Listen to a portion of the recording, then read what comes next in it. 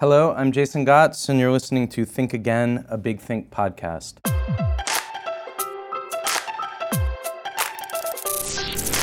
Since 2008, Big Think has been bringing you big ideas in small, concentrated doses from some of the most creative thinkers around.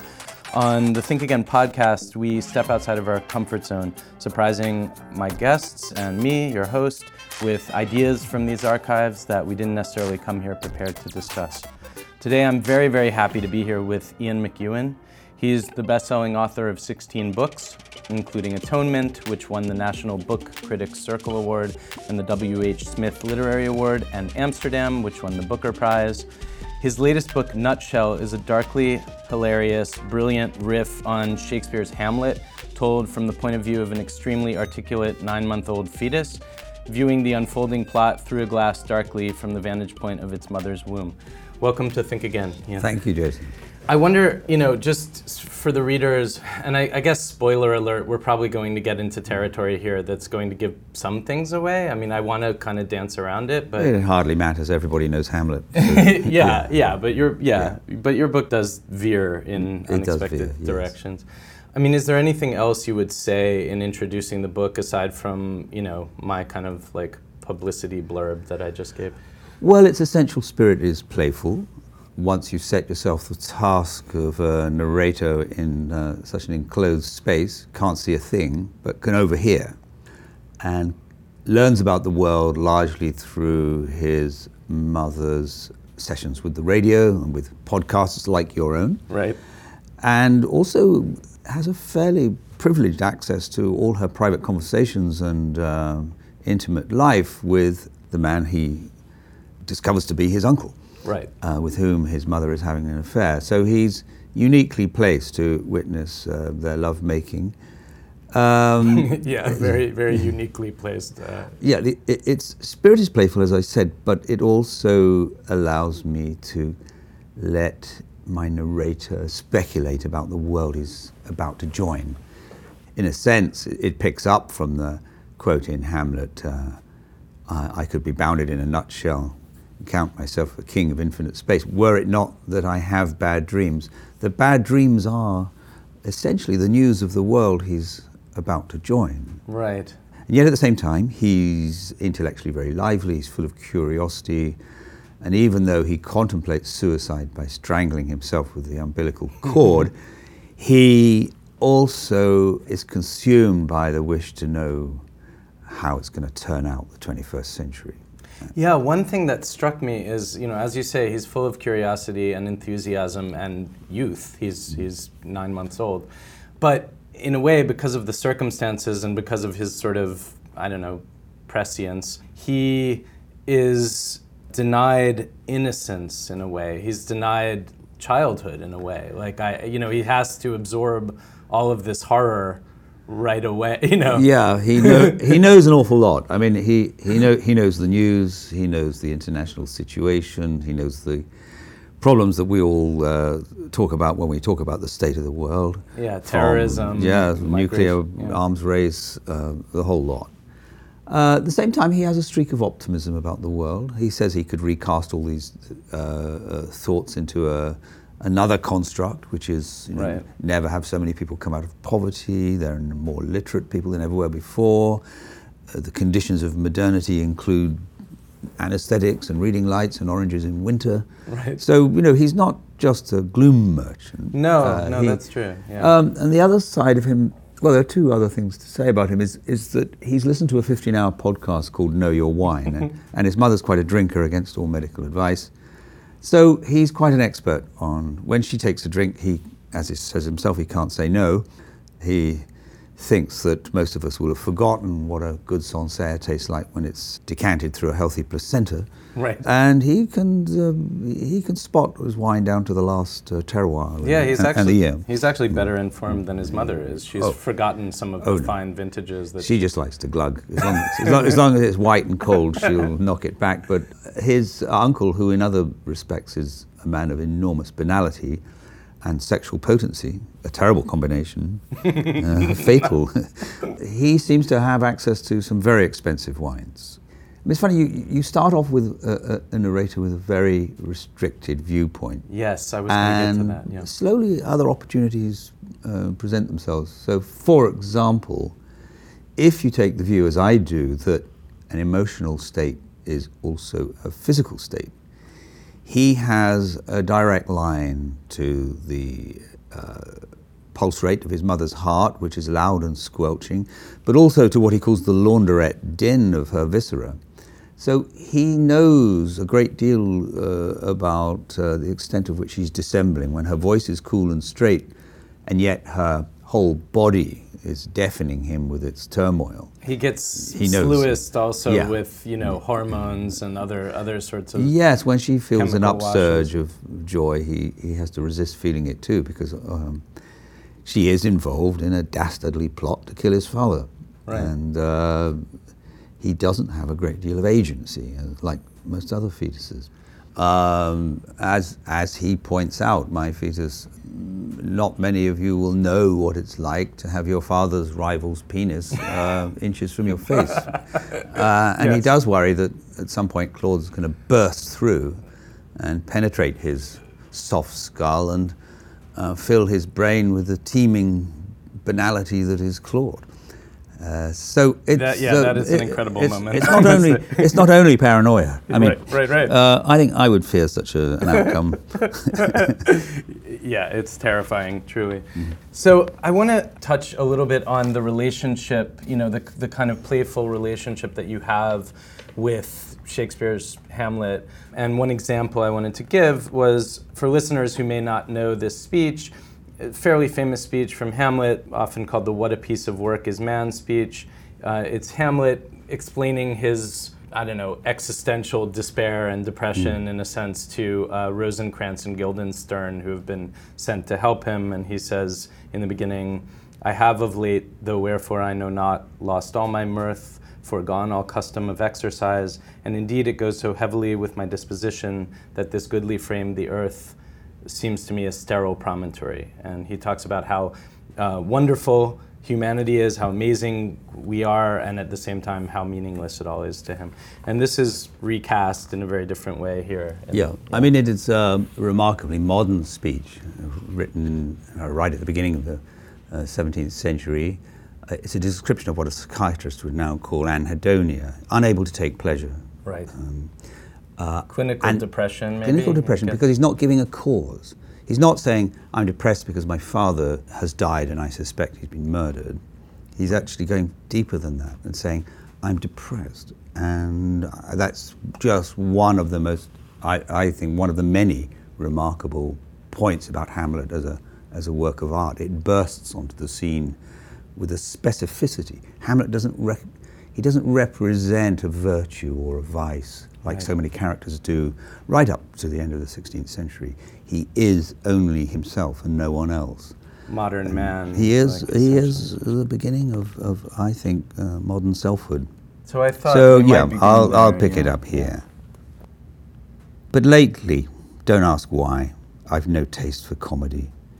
No inclination to exercise even if I had the space, or to delight in fire or earth, in words that once revealed a golden world of majestical stars, the beauty of poetic apprehension, the infinite joy of reason. These admirable radio talks and bulletins, the excellent podcasts that moved me, seem at best hot air, at worst a vaporous stench. The brave polity I'm soon to join, the noble congregation of humanity, its customs, gods and angels, its fiery ideas and brilliant ferment, no longer thrill me. A weight bears down heavily on the canopy that wraps my little frame. There's hardly enough of me to form one small animal, still less to express a man. My disposition is to stillborn sterility, then to dust. This is the only time, it's interesting, no one else has asked me to read that. It's the only time when I really narrowed in on a famous piece of Shakespearean prose, because actually it's, what a piece of work is a man. It doesn't necessarily scan in iambics. And I tried to fit every single word of that speech and turn it around into that prose. Right. So I had the passage before me, and I just put a pencil mark through each significant word. Yeah, I was wondering about about sort of your relationship to Hamlet as you wrote this, and were there times when you felt hemmed in by the narrative, or and like, oh, I'm supposed to do this now, and wait a minute, I refuse to do that, or how did you relate to Hamlet as you wrote this? I've always been close to that play anyway, and I recently reread it, and it was there from the start. I don't think I even took a conscious decision to tell the plot of Hamlet through the mouth of a fetus. Oh, really? It was just on my mind, and before I even knew it, it had penetrated the whole enterprise. Oh, for real? So Yeah. you started writing this book, and then how far in were you when you realized Hamlet was there? A couple of months. Wow. I had the first line, so here I am upside down in a woman, and thought, I could do something with that. Interesting. I wanted to talk to you about artifice a little bit, and this idea that like all good stories have already been written, like from the standpoint of a novelist in terms of plotting, like when you're coming up with a plot. Does that ring true to you? Do you believe that basically all the good plots have been written and everything is a variation on them? No, I don't. I mean, it's rather like you'd think there'd be no room left for any more tunes, 12 notes Right. on a chromatic scale. And yet, amazingly, I know there are books saying there are basically only 7 plots, or someone's even proposed that there are only 2 plots. But this is a kind of conceptual reasoning that doesn't really help us with individual plots. Mine emerge rather than are mapped out, and they tend to emerge through the exercise of character and situation. Once the thing is set up, a plot follows. I had no problem with the plot because there was Hamlet.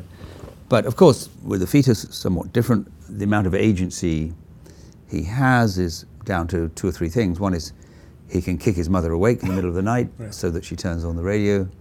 He can attempt to strangle himself with the umbilical cord, as I said, and he can get born. He does that, yes. which he has to do at the end to at least make a gesture towards revenge. Right. Okay, so I guess the last thing I wanted to ask about, one of my great pleasures when I was 23 or something was reading Nabokov. I read straight through most of his books. And I have to say that reading this book sparked a similar pleasure. The same playful humor, the same kind of ability to tell a gripping tale and at the same time let the seams show. This is, I don't know. Well, I'm flattered by that, of course. It's true that Nabokov is the supreme master of the verbal surface as well as the moral implications and the curiousness of the story he's telling. He is the ultimate stylist, I think. But I would also name Updike, John Updike, in there too, and Saul Bellow to that extent. In many ways, that kind of novel writing has faded from us. What we tend to get is a highly subjective outpouring onto the page with little attention to the delight in the sentences. Because I feel like there's a drive toward authenticity. There's this hunger for immediacy and authenticity or whatever as a fashion or something, or just a movement or whatever it is that has happened in literature, but that rejected. Nabokov himself was always getting critiqued for being too artificial somehow. Yeah, but Updike I think that too. misses the point. I saw reviews of Updike's work saying it was too good, the prose is too good, you can't write novels like this. The prose can never be too good. Wow. So, So I think let's get to the second part of our show where we have these totally unexpected thought starters. I have not seen them. I don't know what they are. Okay, and we just take them as we find them and we go where we go. This is Charles Duhigg, who is a journalist, and it's something about keeping your mind focused.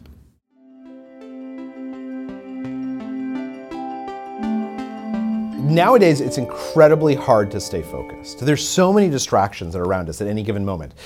Your pocket vibrates at any given moment because you're getting 10 new emails, and on social media, there's all these new notifications, and the phone is ringing, and your kids need help, and your colleagues are coming up because you are working in an open office plan, and they're asking you to chime in on some memo. Maintaining focus nowadays is harder than ever before. But in some ways, it's way more critical too. One of the things that we know about the most productive people and the most productive companies is that they create ways to enhance their focus. And the way that they do this is by what's known as building mental models. You're sitting there and you're juggling the kids and dinner, and suddenly your phone vibrates and it's this email that causes this spike of panic.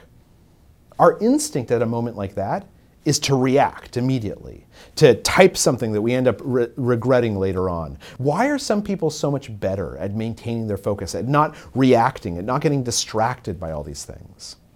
It's because ahead of time, they've envisioned what they expect to occur. So on the subway, when they're riding to work, they think about, what is this day going to be like? I know that I'm going to this meeting. What do I expect to occur at that meeting? And so when they walk in and their boss asks them some unexpected question, their brain almost subconsciously says, I didn't expect that question to occur. This isn't matching the picture in my brain of what I anticipated. So I need to put that question off. I need to say, can we take that offline and I'll answer that later? I think there's some useful truth in that. I too get, somewhere between 60, 70 emails a day. And because I work in so many spheres, we're just making 2 movies at the moment. I've written the screenplays based on previous novels. I'm here on book tour. 12 other countries are waiting for me to come there, and there are arrangements. So, it's a tidal wave of stuff. Plus requests where you have to make decisions and endless requests, about how to use your time. Will you come and give us a lecture? Will you speak for this charity? Will you help raise funds? So it is, and I think this is the case for a lot of writers, a lot of responsibilities flow out of just publishing a book. So even though I'm not a business person, I sense the importance of managing this. The best way, I think, and it's true, to think ahead is useful. No doubt about that, and I couldn't agree more.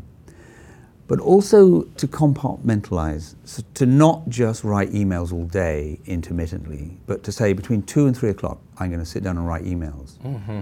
Between 7 and 8 o'clock, I'm going to commit wholeheartedly to cooking dinner and drinking red wine.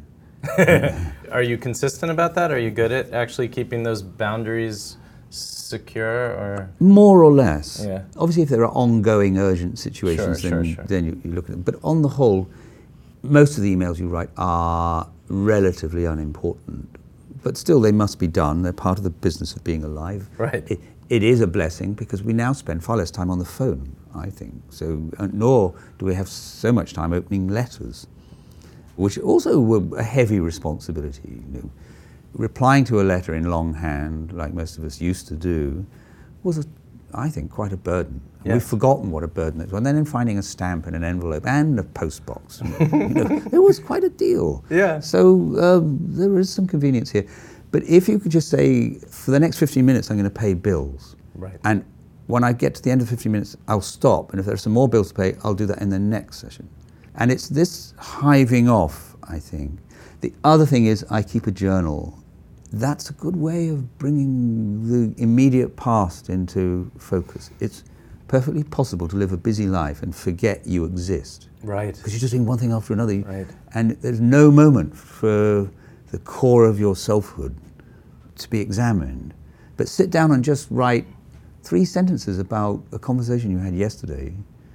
That enables a kind of focus that's really important, I think. Yeah, I mean, I find that as far as journaling goes, the way it works for me is more like the various things that are happening around me and in my life, they build up and they sort of rattle about. Yeah. And like if I sit down to do something creative, write a short story or something, some days I need to journal first for half an hour just to kind of clear the air. Clear the decks, absolutely. That's useful. But he's right about thinking ahead into situations, because a lot of the time you can just drift into them and improvise. You can't ever quite know what's going to happen or what's going to be asked or what's going to be presented to you. Right. But just imagining it ahead of time is a very useful exercise. It's a bit about, to get a bit philosophical about it, I mean, it's sort of about power and agency. It's about the world demanding things of you, and you can either be sort of a passive servant to all of these demands, or Yeah. take control of your own time and do with it what you want. Absolutely. The other important element, I think, in this is to close down, literally, physically, throw the switches on your computer. Right.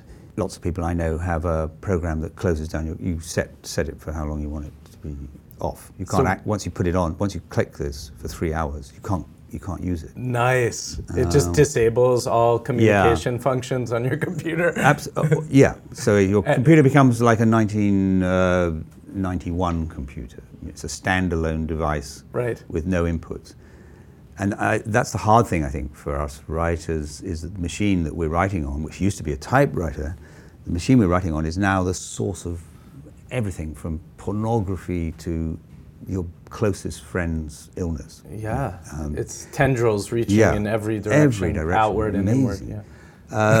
So turning it off, turning off the phone, not even going near the newspaper. I mean, that's the great thing about, I hike a lot, and that is it.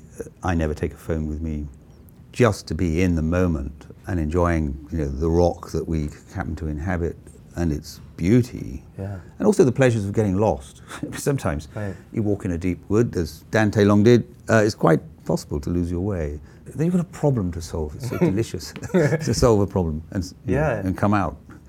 I want to ask, just about writing. I mean, with all of these, as you schedule these things, and obviously some things are unpredictable, how do you ensure that you, as a novelist, feel that you're like on track and with the book, that you're not getting, swept away, and how do you carve out that time? And I think the crucial word to deploy in most instances is the word no. I mean, I mostly say no with apologies. And I say yes to 1%, and that still seems a vast amount. But you cannot say yes to everything. Sure. I mean, there is a literary festival around the world at any day of the year. And they have their lists of writers, and you'll be on them and they'll be asking you. You've got to transcend the guilt. So for a long time, I always felt flattered to be asked to go and do something, and in pain about saying no.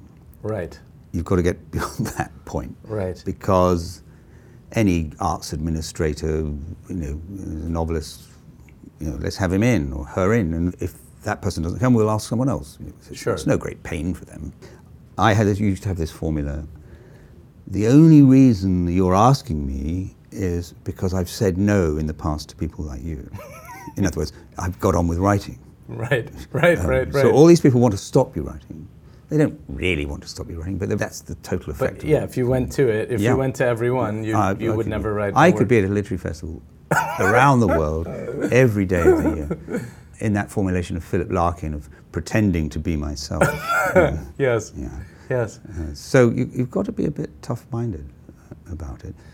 I guess last question about this in terms of focus and productivity. When you write, like, I'm sure you've been asked this 80 billion times, but like, is there a certain time of day? You have to be in a particular room? Have you got to the point where you can actually write on an airplane because you travel so much? I try not to travel so much. Right. I live in the country. My study is a huge converted barn, and it's got lots of bookshelves, 2 desks, one for longhand.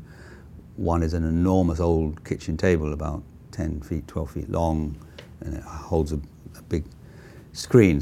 And 2 chairs between, so alternate those 2 spaces. Gotcha. Longhand. So I'm very lucky. In longhand sometimes longhand, sometimes on the computer. I think they fit very well together, actually. I'm generally in awe and feel grateful for the machines that we now live with. I think typewriters were terrible machines. Longhand and computers with a kind of simulacrum of human memory, except more accurate, I think is a delight. I love the idea when I've started something, written maybe 5,000 words, haven't printed any of it out, but it's held in secret in a memory that's not my memory. I like all that.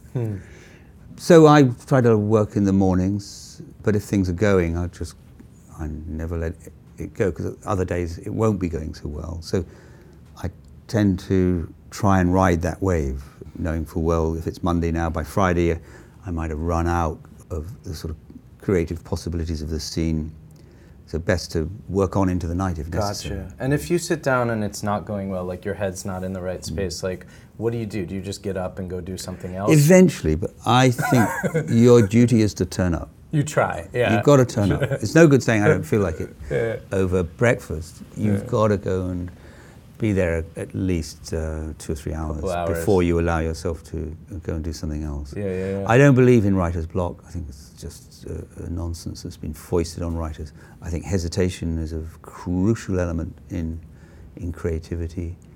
Yeah. But you do have to turn up. Kate Tempest, do you know her? She's a poet, and she came here and she said that writer's block is just the fear of writing badly. Yeah, and that's a useful fear. You should welcome it. Yeah, that was lovely. Let's see where the next, what unexpected direction the next one takes us in. Okay, this is Glenn Cohen, who is a bioethicist, and it is called Abortion and Personhood, What the Moral Dilemma is Really About. And we can go anyway with this, it needn't be tedious, so let's see. In the 1970s, we had the Roe v. Wade decision in the United States. It was a decision relating to a woman's right to have an abortion. It introduced the trimester framework. It basically allowed first trimester abortions, made it very difficult to have third trimester abortions. Essentially, this was really met very quickly thereafter with a sort of backlash. And really, the last 40, 50 years of American history have more or less been a backlash against Roe v. Wade and an attempt to kind of criminalize abortion in all sorts of interesting ways without overturning the decision facially. So that's kind of the legal playing field, and we can talk about some of the specifics. But the more interesting question, I think, is thinking about the morality of abortion. And I'll say that I think abortion is an extremely difficult question. So one of the first questions people have to think about is, are fetuses persons? Now that's a very important linguistic question, persons. I didn't say human beings, I didn't say alive. Those are three different issues, right? Something can be alive but not be a person. Your dog is a good example. You might love your dog, it's a wonderful thing, but it's not a person. Something can be human and potentially not be a person, right? Some people think the early embryo, for example, before 14 days, or stem cells being derived, are members of the human species, but may not be persons. So what do we mean by persons? We mean something that has a certain set of moral and or legal rights, the most important of which is a right against inviolability. They can't be killed or destroyed or harmed without very good reason. And we have the attitude that we're all persons, right? So we have an index case, we're pretty clear we're persons. And the question is, who else is a person? I will say that although I am fiercely protective of Roe v. Wade and our right to have abortions, I do find it morally problematic if you come down to, I don't think it's easily solved. Do we consider the potentiality of something like of a fetus or an embryo to be more important than that of just some sperm or egg? Yeah. It's not easy, I don't think. No, it isn't easy, and I think that's the core of what he's saying. Yeah. Well, I mean, we're discussing this in the context of a novel in which a fetus is talking, so I'm aware that you haven't chosen this out of nowhere. Well, I didn't, and I don't even think that I don't even think that my producers who chose it knew that about the novel. All right. Well, that's all the more charming. Let me say from the beginning that my novel is not a serious contribution to a highly sensitive and morally complex debate. Friends, in Europe, when I said, well, I've just been speaking to the first 2 or 3 American journalists who talk to me down the line or down the phone about Nutshell, and their first questions are, is this a pro-life novel? And it had never crossed my mind for a moment. I'm sorry, but that embarrasses me about my countrymen and their lack of irony and awareness. The first time I was asked, I said, well, you will just have to unwrap for me that question so I can understand it. And he said, well, you have a fully conscious fetus, and it would be very difficult to kill this person because he seems so real and so articulate. And I said, listen, this person is talking breaks all the rules of physics and biology and does not exist and cannot usefully contribute to this debate. We didn't hear the whole of his talk. I'm aware that this is sensitive in the United States in ways that it is not remotely to the same degree in Britain or Europe, for that matter, even in Catholic countries. Because you have less sort of fundamentalist religion. I mean, he's setting up, I think, very beautifully and astutely the moral, ethical dilemmas here, but he has not yet mentioned religion. And I guess where I would part company with a lot of one side of the American debate is the notion of the soul, and that even the blastocyte, at 6 days, has a soul. I don't think we have any evidence for this. I don't think a soul is a useful concept. Right. But right. it informs a great deal of American passion, at least on one side of this. I mean, if you believe that God makes every embryo and that intends that to become a human being and has a plan for it, then the argument's over. Like you can't possibly support. But God also makes every pigeon an earthworm. Yes, so we have to take that into account. Right. So it's very hard to actually enter into any kind of useful exchange with what I think is the core of the so-called pro-life faction in the United States. The other thing to say is, to paraphrase Shakespeare, opinions do not come as single spies.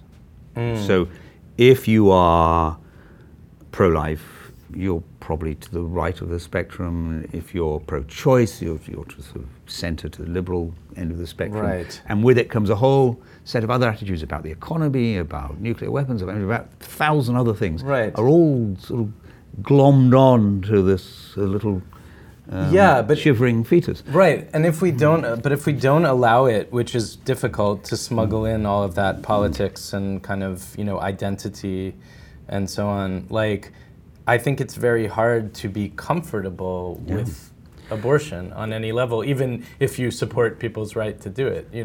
It's very hard, absolutely, because we should be, first of all, in no doubt. Everyone I know who's had an abortion has had to go through a terrible ordeal. It's a terrible ordeal. Yeah. The use of abortion as a means of contraception, I think, is deeply problematic and to some extent abhorrent. I would say that clearly somewhere along the line in those 40 weeks we're looking at a spectrum of possibility of individuation, selfhood. Sure. And actually birth is not a breaking off point. We know that white matter in the brain goes through an extraordinary amount of connectivity in the first years of life. Right. And out of that emerges personhood. I was talking to a neuroscientist who was saying something like 6 million neuron connections per second or something, like between birth and age 6. It's impossible to lay down memories. I mean, Salvador Dali claimed to remember being in the womb. I think he's deluded, because he would not have the biological apparatus, that degree of connectivity, especially in a hypothalamus, to lay down memories. His ego may have been formed in the womb. And projected backwards. I think that's one of those dodgy recovered memories. On the social side, we know that when jurisdictions forbid abortion absolutely, vast amount of human misery follows. Yeah. So we've got to find a middle way, and I think the earlier we push this, especially now we have more medical means, sophisticated means of making life viable at, say, 32 weeks and so on, that has to be taken into account. I would say that you've got to look at the point at which the neural groove folds in upon itself and becomes the spine, and the beginnings of some rudimentary central nervous system is where you want to be thinking roughly of a cutoff point. The trouble is, biology runs on a spectrum. The law has to be sort of discrete and digital. Right. Yes or no, at this point, 12 weeks, 18 weeks. That is where it becomes an irresolvable problem. I mean, the definition of personhood is, by nature, I think, kind of an unsolvable philosophical problem, unresolvable, but the law must resolve it. What is a person? So you're never going to get a perfect law. That's right. You're always going to run roughshod over someone or something. But I would be cautiously pro-life, pushing it as early as possible and making it therefore available as early as possible, free, in other words, which I know runs against much American policy in health. Free to everyone of whatever means, but really, really early, before we have too much of the central nervous system connecting itself up. I mean, we also have to accept, the other side of this is that adults have to make complex moral choices, that it might be better rather than raising a child to adulthood if you're not able to do it, or sending them off into foster care or whatever. Yeah, even that's all very difficult because... Your baby in the book has to think about that, right? Like, what if, he might be shipped off to... Yeah, it's either that or go to prison with his mother. Right. He hasn't done anything, as he says. So this liberal policy of allowing imprisoned mothers to take their babies to jail, and his view is, well, those babies haven't been arrested, they've not done anything. What are they doing in jail? But they want to be with their mothers. I guess that's the payoff they must. Doesn't he ultimately resolve that he'd prefer? Settle on the idea of foster care, that he'd rather be free. Yeah. He ends up in. He's going to jail. He's going to jail. That's the price he must pay for stopping them fleeing to Paris. This is what you, the cruel novelist, have done to him. Yeah. I don't know whether your speaker there gets to the business of the soul, because... Yeah, we should say this is a 7-minute video, which we didn't have time to watch all of. Yeah. I mean, in many of the debates about taking stem cells from embryos, for example, a great deal of the objection has been about the fact that as soon as an ovum is fertilized, it becomes sacred. Now, that's a faith, as it were. And it's very difficult to argue on the same terms once you're in the supernatural. But interestingly, this speaker ground for raising this as a difficult moral problem, and let's stop pretending that it isn't, because on the liberal side of the equation, I think they can be accused of that.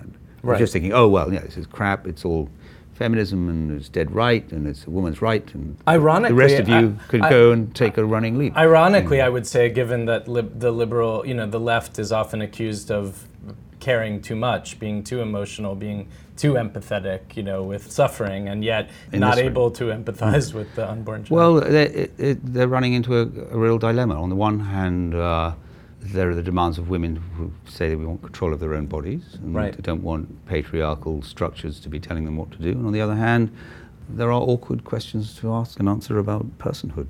Indeed. But yeah, I think he sets out the core of the problem without religion extremely well. I think we'll leave it there. Ian McEwan, I have really enjoyed talking with you today, and highly recommend your book, Nutshell, and I highly recommend it to my audience. It's about 200 pages long and incredibly gripping, and you will not probably stop reading it from the moment you open it until you are done. Thanks so much for being on Think Again today. Thanks for having me.